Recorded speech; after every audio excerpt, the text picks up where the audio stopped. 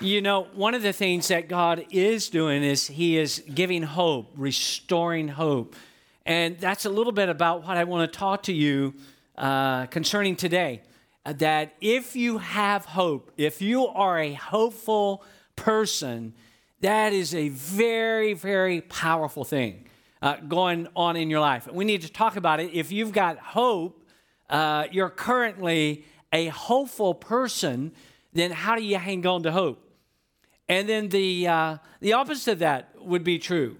If you are not feeling hopeful, in fact, if you're feeling hopeless, then the reality is that can be agonizing. You can be like, God, I want to have hope. I want to look into the future of my life and be hopeful. And if you're not sensing that right now, that can be quite discouraging. So that's exactly what I want to talk to about. So I know that in this case, not every subject you're able to do this, but in this case, we got everybody's covered, because either you are a hopeful person and you're like, wow, this is a really good spot for me to be in my life right now. How do I hold on to that? Or if you're at the other end of the spectrum, you're like, I'm feeling pretty hopeless these days. Maybe not in every area of your life in totality, but there's some areas going on, some circumstances, some challenges that you're faced with. And as a result of that, you're feeling a little bit hopeless about that. Then we want to talk about how do you find hope. Now, there's all kinds of things, and you know this. You don't need me to tell you that there are all kinds of things that will try to steal away our hope. And we could just go on and just sort of name a litany of those, and that would take us quite some time. There's all kinds of things. If your health has gone into decline, talk to a lot of people, it seems like recently, that they're having struggles with their health. If their health is feeling like it's in decline, a person can start feeling a little bit hopeless about at least that spectrum of their life. If somebody loses a job, maybe you know somebody that recently has lost their job, or they had to close their business down, and having that business was a dream, and that person in their life can get almost like an underlying panic, like, what am I going to do, and feel hopeless about their future career or ability to provide income. That can cause a person to lose hope. When a marriage comes to an end, or when a marriage is challenged severely, that can cause a person to feel hopeless.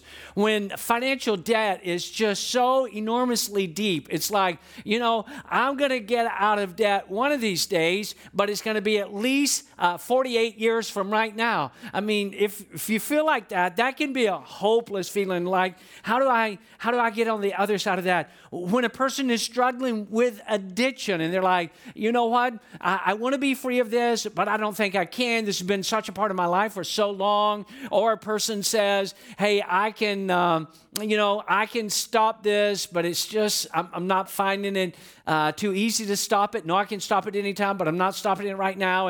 And a person can feel hopeless about that. Our kids continue to ignore God, and we're like, oh man, I wish my kids would come to Christ. Or there are those, parents who continually break the spirit of their kids, and their kids are like, they just want a lot of love and affirmation and support, and they're not getting that. And so a child can grow up and feel pretty hopeless about that. I had somebody tell me recently, they're saying they were talking about getting older and giving some reasons why they were getting older. And they just had a pretty pronounced statement about that, because they're feeling a little bit less productive. And, I've been more productive, but I'm getting older. And so that can cause a person to be hopeless. In fact, I read this story not too long ago. I'll share it with you because I think you'll enjoy it as well. And it goes like this. With all the new technology regarding fertility, recently a 65-year-old woman was able to give birth to a baby. When she was discharged from the hospital and went home, her relatives all came over for a visit. May we see the new baby? One of them asked. Not yet, said the mother, 65-year-old mother. I'll make us some coffee and we can visit for a while first. 30 minutes had passed, and another relative said, may we see the new baby now? No, not yet, said the mother. After another few minutes had elapsed, they asked again, may we now see the baby? No, not yet, replied the mother. Growing very impatient, they then asked, well, when can we see the baby? When he cries, she told them. That's when. When he cries, they demanded, why do we have to wait until he cries? Because I forgot where I put him.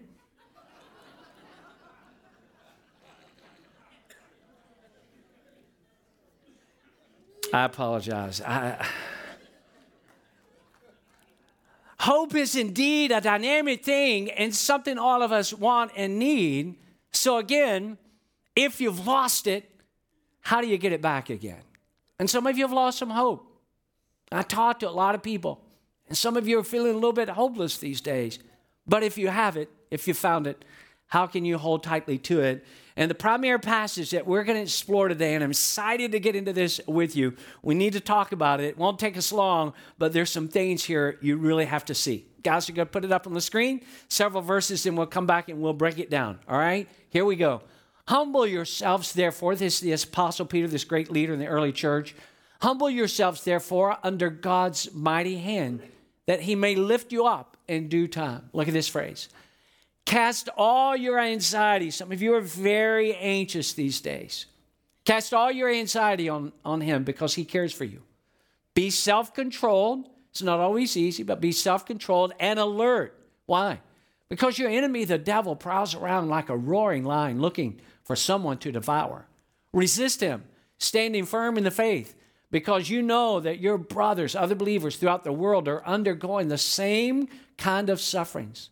And the God of all grace, who called you to his eternal glory in Christ, after you have suffered a little while, will himself, he won't even send a substitute, will himself, read this phrase with me, restore you and make you strong, firm, and steadfast. To him be the power forever and ever. Amen. Now, just exactly what are these verses saying to us? And I want to break it down in sections because I think it will help us to process it a little bit better. And so if you're taking notes, I'm going to walk you through probably 4 things, time willing, 4 things out of this passage that I think would be important for you and I to know. And again, if we're feeling a little bit hopeless, there's some things here that can help us to feel hopeful. If we've got some hope, there's some truth here that we're going to be reminded of to help us with tenacity to hang on to it. So first of all, here's the first thing I want you to get down. Number 1, it's a good thing to humble ourselves. It's a good thing to humble ourselves. Let's go back and look at that verse again. It's verse 6. Look at the verse. Read these first 2 words. Everybody read them with me. Humble yourselves. Let's read them again. Humble yourselves, therefore, under God's mighty hand, that he may lift you up in due time. And I want you to think about this truth this way. In one way or the other, you and I are going to be humbled. You can count on that.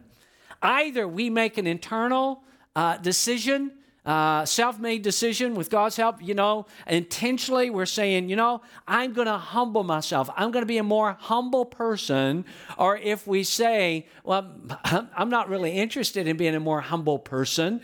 And humility, was the way of Jesus, so it's a good way for us, I might add. So if we say, it's a good thing for me to initiate it, to humble myself, and if we choose a different course of action, how many of you know that God is able to allow circumstances to humble us?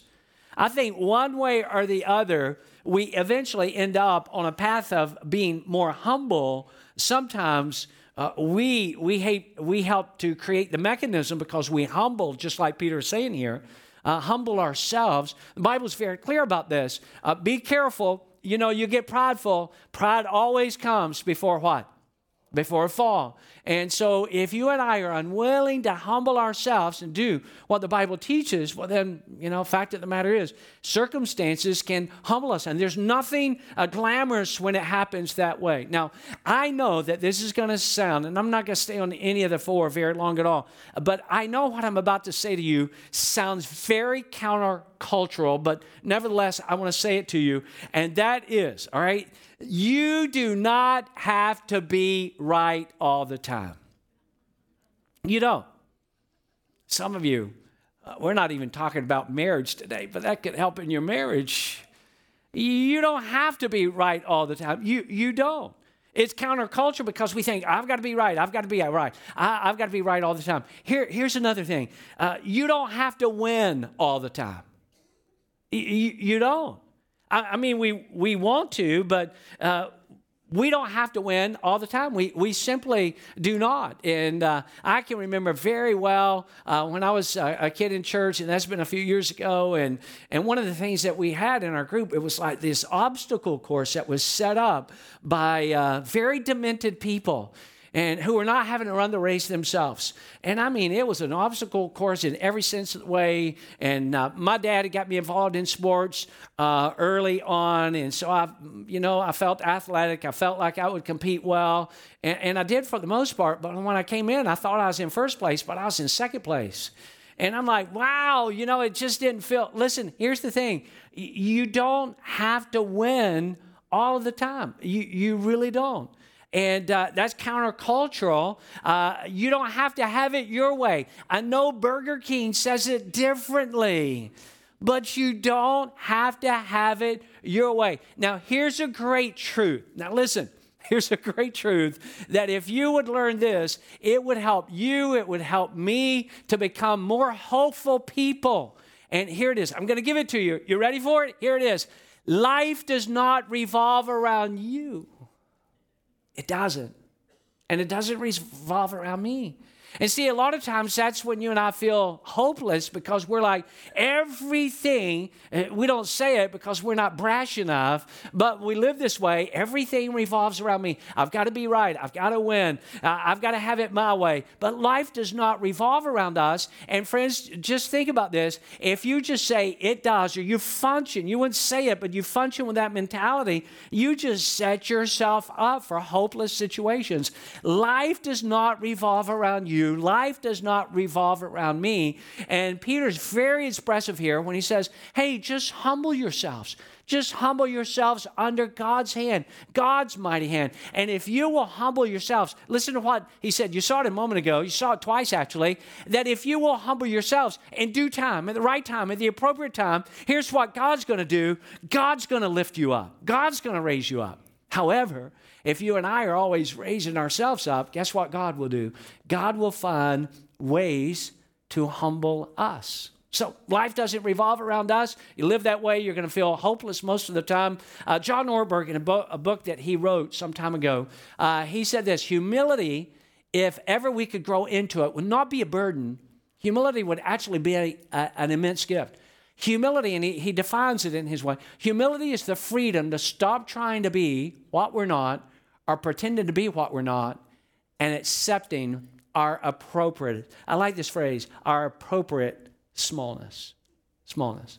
That's what he says. By the way, we've ran out of this book 2 or 3 times. We've got more copies of the book, sort of the Pastor's Jeff Book of the Month. We've got more copies, the Me I Want to Be, but I would grab them pretty quickly. It's the last order we're going to make because a new one will come out next month. All right, so secondly, first of all, it is a good thing to humble ourselves. Secondly, we need to this is huge, if you're going to be hopeful and not hopeless, we need to hand our worries over to God. Hand our worries over to God. This is what Peter, this great leader in the early church, to become a more hopeful person, you and I can't carry that on our own. Look at verse 7 again. Here it is. It's just a reminder. Let's read the whole verse. Everybody help me out right here. Give all your worries to him because he cares about you. Leave that up for just a second, guys. Why can you and I give all of our worries to God? Because God cares about us. I mean, we wouldn't feel confident giving our worries to God if it just said, hey, give all your worries to God because he doesn't give a rip. That wouldn't be very encouraging. That wouldn't cause us to become very hopeful. Give all of our worries to God. Why? Because God cares about the things that have us so worried. Give all of those things over to God. I want you to take just a moment right now, if you're worried about something, and a lot of you are, I want you to take just a moment and think about what is that thing in your life right now that has you most worried these days? What are you worried about? What is causing you to feel anxious? All right? So you've got that. Another question. Hang on to that. What is the why behind the what? I mean, if you say, well, I'm worried, you've got the what. I'm worried about this, the what. But what's the why behind that? I'm worried about this because. I'm worried about this because if it's accurate, this is what it can. Now, I'm not going to chase this because I've got 2 other things after this I want to mention before we're done. But here's a reality. Here's a reality. A lot of what we worry about never actually happens. A lot of what we worry about actually never comes. Sometimes it does, but for a good percentage of the time. And you know what happens if we worry? Have you ever done this? I've done this at least 2.7 million times where I worried about something that never even came into being. Has that ever happened to you? Wave at me like this. I was worried, anxious, and then it never even came to be. And I'm like, why did I waste? Have you ever felt this way? Why did I waste all that time worrying? And somebody has said it this way: if you worry about it and then it eventually does happen, then you know what you've done, you've actually worried about it twice. And if you worry about it and it doesn't happen, well, then that's wasted worry. And there's a lot of things that can cause us to become anxious or afraid. And let me just say, we're all going to have momentary times when we're going to be afraid. And that's not what I'm talking about. I'm talking about that chronic worry that just seems to hang on day after day, month after month. And we just chronically, there's a lot of things that can happen suddenly that will frighten us. I can remember a number of years ago, there's a lady, she's been working at a church for quite some time. My office is at the North Campus, and she's really jumpy. I mean, you can just walk by casually by her office, and you can about say it this way. I'm kidding you not. You can about say, boo. And I mean, she'll just lift out of her seat. I mean, you could do it that calmly. Boo. Blah, and so I knew this. How many of you know that there's a mischievous side to me? Do any of you think that's possible? And so I saw her coming back from lunch one day. This has been several years ago, although it's been unforgettable for her and for me, and you'll understand why. And I saw her coming in the direction to come into the building, and there was a little cutout there in the wall, and so I just hid behind that cutout just like this. I just stood there. And this is a really jumpy person. So she's coming this way, but she can't see me because the wall, if you can use your imagination, the wall comes straight here. I'm in a little bit of a cutout. I hear the door open. I hear her walking. She's getting closer and closer and closer. And just at the right time, the God-appointed right time, I just jumped out and said, boo, just like that. She screamed so loud. Now, that was funny to me. But what she did next, she repeatedly, she just starts and she's screaming the whole time. She's like, ah. And I'm like, abuse. I need to file this with HR. What's going on here? And didn't do that because that didn't cause her chronic worry. Although for a while she worried, would I be hiding back? And I said, no, not anymore. Because if I do that again, you have a heart attack. I'm not going to feel good. So I've learned my lesson. Jesus just delivered me right here and right now. And besides, all these bruises on my arm. But that's not worry. That's being momentarily frightened. What is the why behind your what? It's like, I'm worried about this, and here's why. Because if it comes into being, this is what it means for me. Now, you have your why, but I want you to jump to a different kind of what, and it's this. What are you going to do about it? Because you can just say, well, I'm just going to live with this. I'm just, I guess I'm a worrier. I'm a worrier. I heard somebody recently describing worry this way. I was listening to a podcast. I'd never heard it said this way. They said worry is like pre-traumatic syndrome. We've all heard of post-traumatic syndrome, something that happens and then the syndrome after. But this is like pre-traumatic syndrome. It's not even happened, and yet we worry about it. What if this happens in my family, if this happens in my health, if this happens at work, if this happens in my marriage, if this happens to my kids, if this happens, and we just build this up. What are you going to do about that? Are you just going to live with that? I mean, if you just say, well, I'm resigning myself to the fact I'm always going to be a worrier, problem with that, you're not going to live as a hope-filled kind of life as you actually could. Did you know that the word worry here in verse 7 actually comes from a root word that means to divide? And that's exactly what worry and anxiety will do. Worry will distract us. How many of you have found that to be true? Worry will distract you, things you need to be thinking about, things you need to be doing. You're not thinking about those things. You're not doing those things while you're distracted. Our mind becomes divided. How many of you have ever noticed this? Have you ever noticed that when you are anxious or worried that you cannot think straight? How many of you have ever found that to be true? And you just I'm worried about it and I'm not thinking straight. You make rash decisions, and that's no way to live. God does not want you to live the remainder of your life that way. In fact, as we saw here in verse 7, what he wants you to do is he wants you to take all of those worries, all of those things that are causing you to become anxious. Not that momentary, I was frightened because of this, but that chronic worry that just hangs on. It's there the next day, the next week, the next month. And God says, here's what I want you to do. I want you to take those and I want you to turn those worries over to me. And you can do so in full assurance of this reality. God says, because I care about you. George Mueller, he made this statement, and the guys are going to put it up right here. He said, the beginning of anxiety, this is a great statement, by the way. The beginning of anxiety is the end of faith, and the beginning of faith, I love this, and the beginning of faith is the end of anxiety. So when I say, God, here's what I'm going to do. I'm worried about this, and maybe, there's some indicators that would cause me to become anxious, but I'm not going to live my life. I don't want to be a hopeless person. I want to be a hopeful, a hope-filled person. And so here's what I'm going to do. I'm going to hand this over to you. Number 3, thirdly, keep your eyes open, be alert, and exercise self-control. That's what this great church leader is saying. Keep your eyes open and exercise self-control. Look at this verse.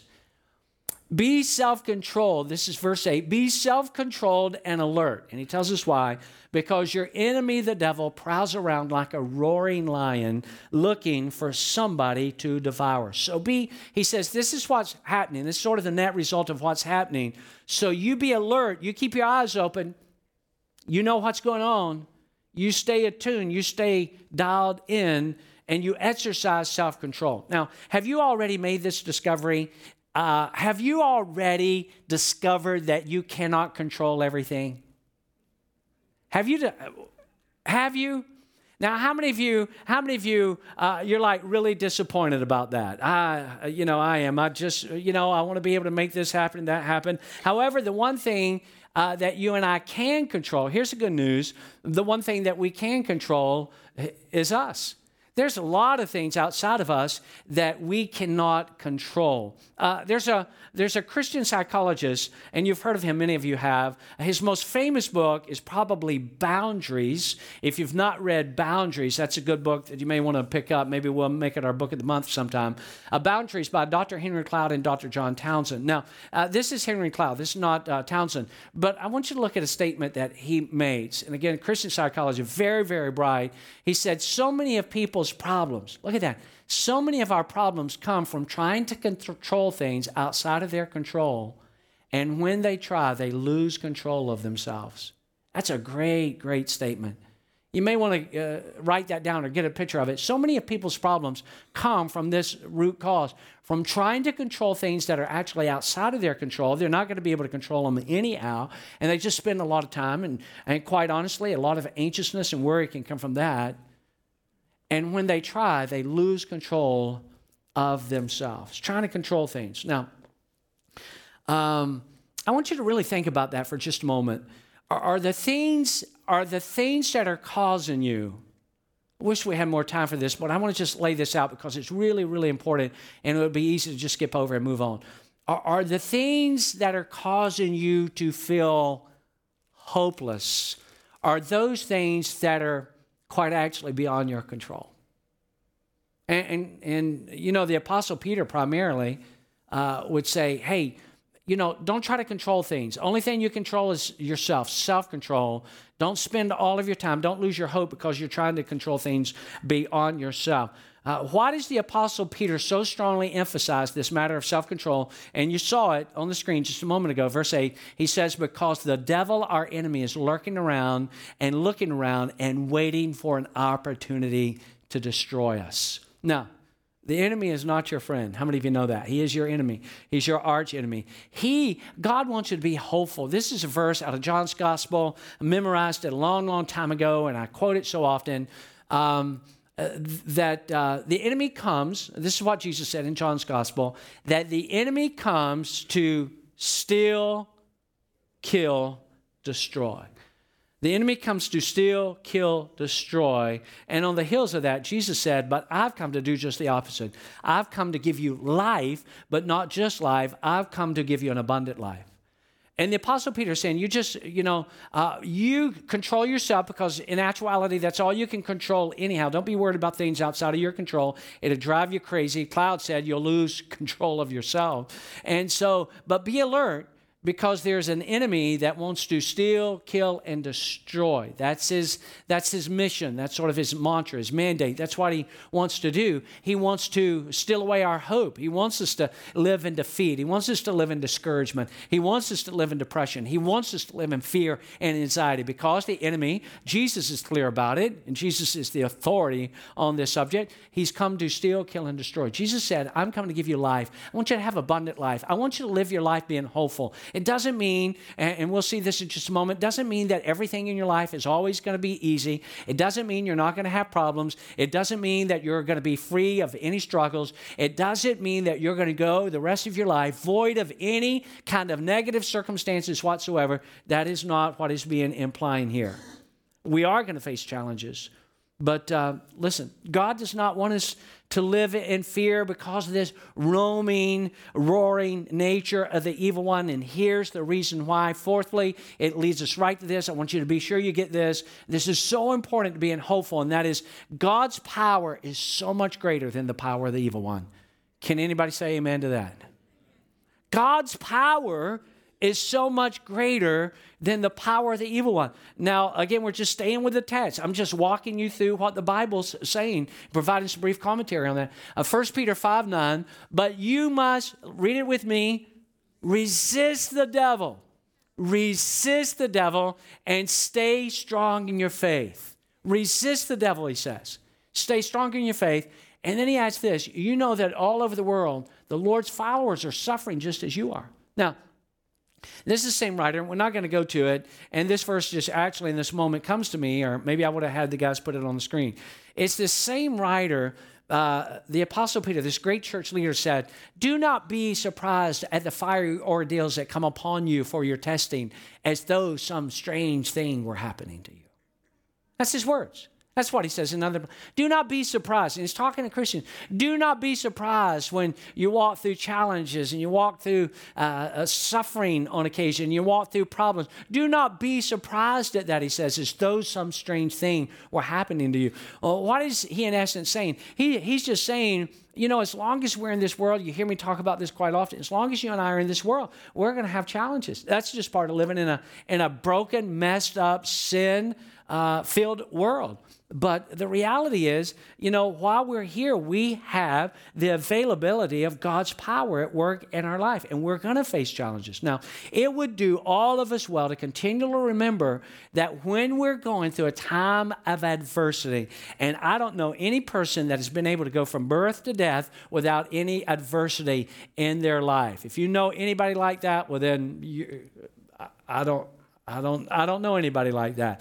And no person in the Bible lived that kind of life where they went birth to death with no adversity whatsoever. So I think one of the things that he would want us to fundamentally understand right here is that when you and I are walking through a challenge, and maybe you're walking through a challenge right now, maybe you're faced with something that does have you anxious, that does have you fearful, that does have you feeling discouraged, it's like sucking the hope out of your life. And you're like, you know, you're not as optimistic about, 6 months from now or next year, the remainder of your life, and what's going on in your family, health, business, all that. One thing to keep in mind with that, this is what the Apostle Peter is saying, is when we're walking through a period of suffering or challenge, sometimes it's just good to know that we're not alone and that our hardships are not isolated. See, if I'm walking through a struggle, it's not like I want you to go through a struggle too. But how many of you, see if this makes sense to you. If I'm walking through a struggle, I don't want you to go through a struggle, but it just knowing that I'm not the only one going through a struggle sort of gives me the internal fortitude to just keep pressing on, because it's not like I'm the only person in the world going through this. Listen, whatever you're going through right now, whatever degree it is, then let me just assure you, you are not the only person going through that, and you're not the only person that has ever gone through that. And he's just reminding us, hey, when you're going, first of all, God's power, the enemy, you need to stay alert. You need to keep your eyes open. The enemy's like a roaring lion seeking whom he might destroy. So you got to be alert to that. But at the same time, you remember that God's power is greater than the power of the evil one.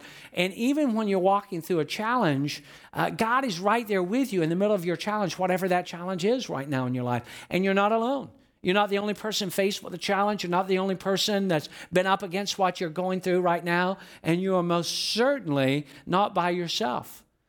That's why it's so important to connect with other people. We come to church on Sundays and we connect with God and we worship God together and we sit around a teaching from the Bible together. But we got to get beyond that so that we're in smaller settings with people so that we can bring somebody into our struggle, somebody that we can be open and honest. And you can't do that with everybody, but there ought to be one or two people in your life that you can be totally and completely honest about your struggle and know that not only is God walking with you and his power is greater than the power of the evil one, but you've got somebody walking with you, a friend, somebody that's praying for you and encouraging you. Now, I want to just say this, and then we're going to wrap up. This verse that we just read, right here, verse 9, you got to keep in mind, and this is not a theological lesson, but here's something I'll just toss out for your consideration.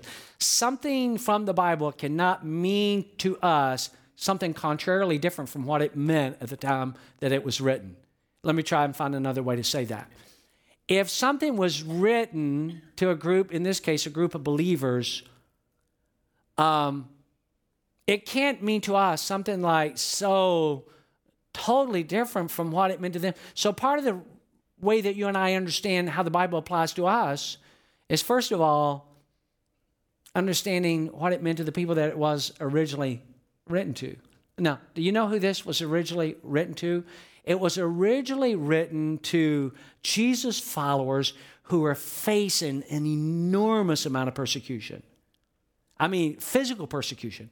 Not just like, because they were a Christian, in the workplace, they were taking some ribbing, or at school, people were making. No, physical persecution. They were being physically persecuted because of their faith in Jesus.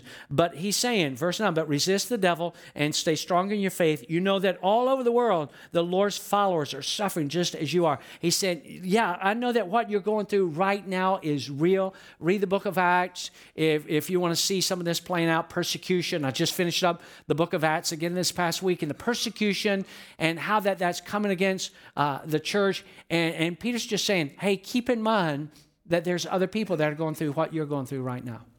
Now, there's a writer. Some of you may have studied about this guy in history. His name is Tertullian. Tertullian was a Christian writer and apologist. He was born in 155 A.D., I believe it was.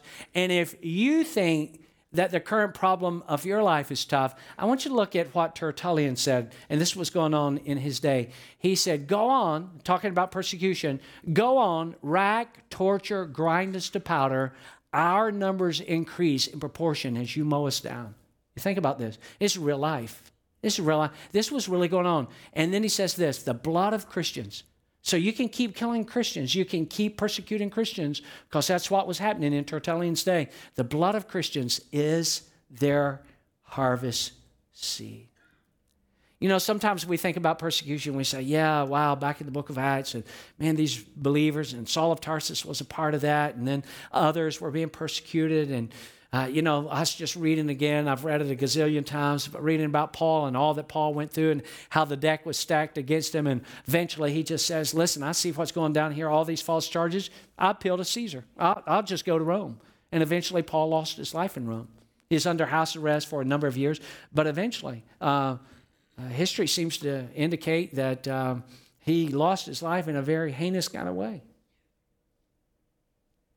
And for me, I can't speak for you, but one of the things that helps me sometimes when I'm walking through a challenge is to realize not just what the believers in Tertullian's day or in the Apostle Peter's day, but this is, and maybe I'm just psyching myself out. I don't know if you're looking for something that may work for you. This seems to work for me. When I think sometimes about my problems, and then I think about what kind of problems my brothers and sisters in Christ are facing today in many, many parts of the world. I mean, where just coming to Jesus just coming to Jesus. They're going to lose their job. They're going to be cut off from their family. Coming to Jesus or sharing their faith may mean that they may actually lose our life. Do you know that we've got American missionaries right now going into places with their family, that they're going with the reality that they may, based on where they're going and what they're doing, that there's a high probability that they may lose their life? And again, I don't know if I'm psyching myself out, if this is just something I do, or if this is something that perhaps you should try. It seems like when I start thinking about challenges like that my brothers and sisters in Christ are facing all around the world, it helps me to put my challenges into perspective. Does that make sense to anybody right here? If it does, just wave. And I start thinking about that because it goes back to that statement. We all need to just humble ourselves. You know, life does not revolve around me. I don't have to be right all the time. I don't have to win all the time. Life is not about me. Life is not about me. If I go through my life just thinking life is about me, or we raise our kids to cause them to go through life is all about you, then we set them up for failure.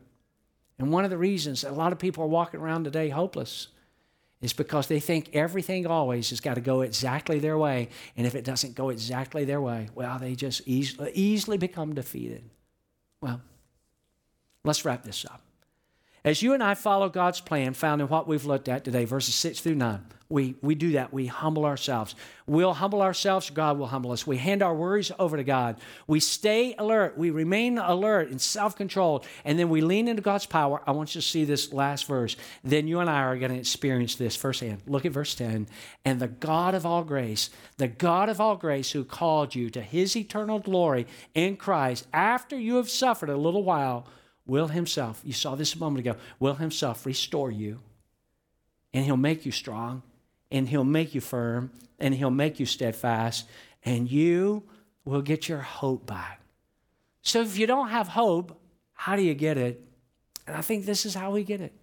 And if you have it, how do you hang on to it? Did you catch that incredible description of God here in verse 10? The God of all grace. Because God is filled with grace, he's not looking to destroy you. You know what he's looking to do? To restore the broken pieces of your life. It's an enemy that seeks to exploit the weaknesses of an opponent. But God is not your enemy. God is actually your heavenly Father, and he wants to help you. So I want you to stand, and as we do, one last verse, and it's not in the passage that we've looked at, but this is actually out of Hebrews, but it so ties into this. Let us have confidence then. Let us have confidence then. This is what we're about to do. Let us have confidence then and approach God's throne. That's what we're about to do, where there is, what's at God's throne? Grace. And there, when we approach God's throne, we're going to be met with grace, and here's what's going to happen. Three things. We will receive mercy. We're going to find mercy there. We're going to find grace there. And he's going to help us just when we need it. So you and I right now are going to approach God's throne. And as we do, you know what we're going to be met with? We're going to be met with the grace of God. And we're going to be met with the mercy of God. And we're going to be met with the help of God. Would you bow your heads? Would you close your eyes right there where you're at? If you just say, you know, Jeff, I'm one of those right now that in whatever area of your life that you've lost some hope here recently. You've just lost some hope. And you just need to find hope again. You need your hope restored. Whatever you're going through, you just need to know, hey, listen, God is on my side. God is working for me. I know the enemy comes to steal, kill, and destroy, but God is working on me. I can lean into his power. I know that God is there for me, and God wants to help me. And I'm approaching him today, and as I do, I'm going to find that God is filled up with grace and mercy, and God's going to help me to have my hope restored. If you need hope today, here's what I want you to do. I want you to just lift up your hand really, really high. Just lift it up. You need your hope restored in some area of your life. And I want to pray for you. Let me pray for you, and then I'm going to mention one more thing and pray a second brief prayer. But right now, God, in this prayer, this first prayer, I pray for people that need to have their hope restored. Thank you, God, that you remind us in your word that you said we can boldly approach your throne of grace. And there we're going to find mercy. We're going to be met with grace, and we're going to find your mercy and your help because you want to help us. You're not our enemy. We're not your opponent. You're our Heavenly Father, and you want to help us with our struggle. And you want to meet our needs, and we know that you will. Those of you, while your heads are still bowed and your eyes are closed, some of you can be hopeful about your career. You can be hopeful about your health. You can be hopeful about your family. But what you most need to be hopeful about is your eternity. And if you're not yet a Christian and you're like, you know what? I've got hope. The rest of my life, if it keeps going in this progression, here on earth, it's going to be okay. But my life beyond, when I die, I don't know where I'm going. I don't know what's going to happen.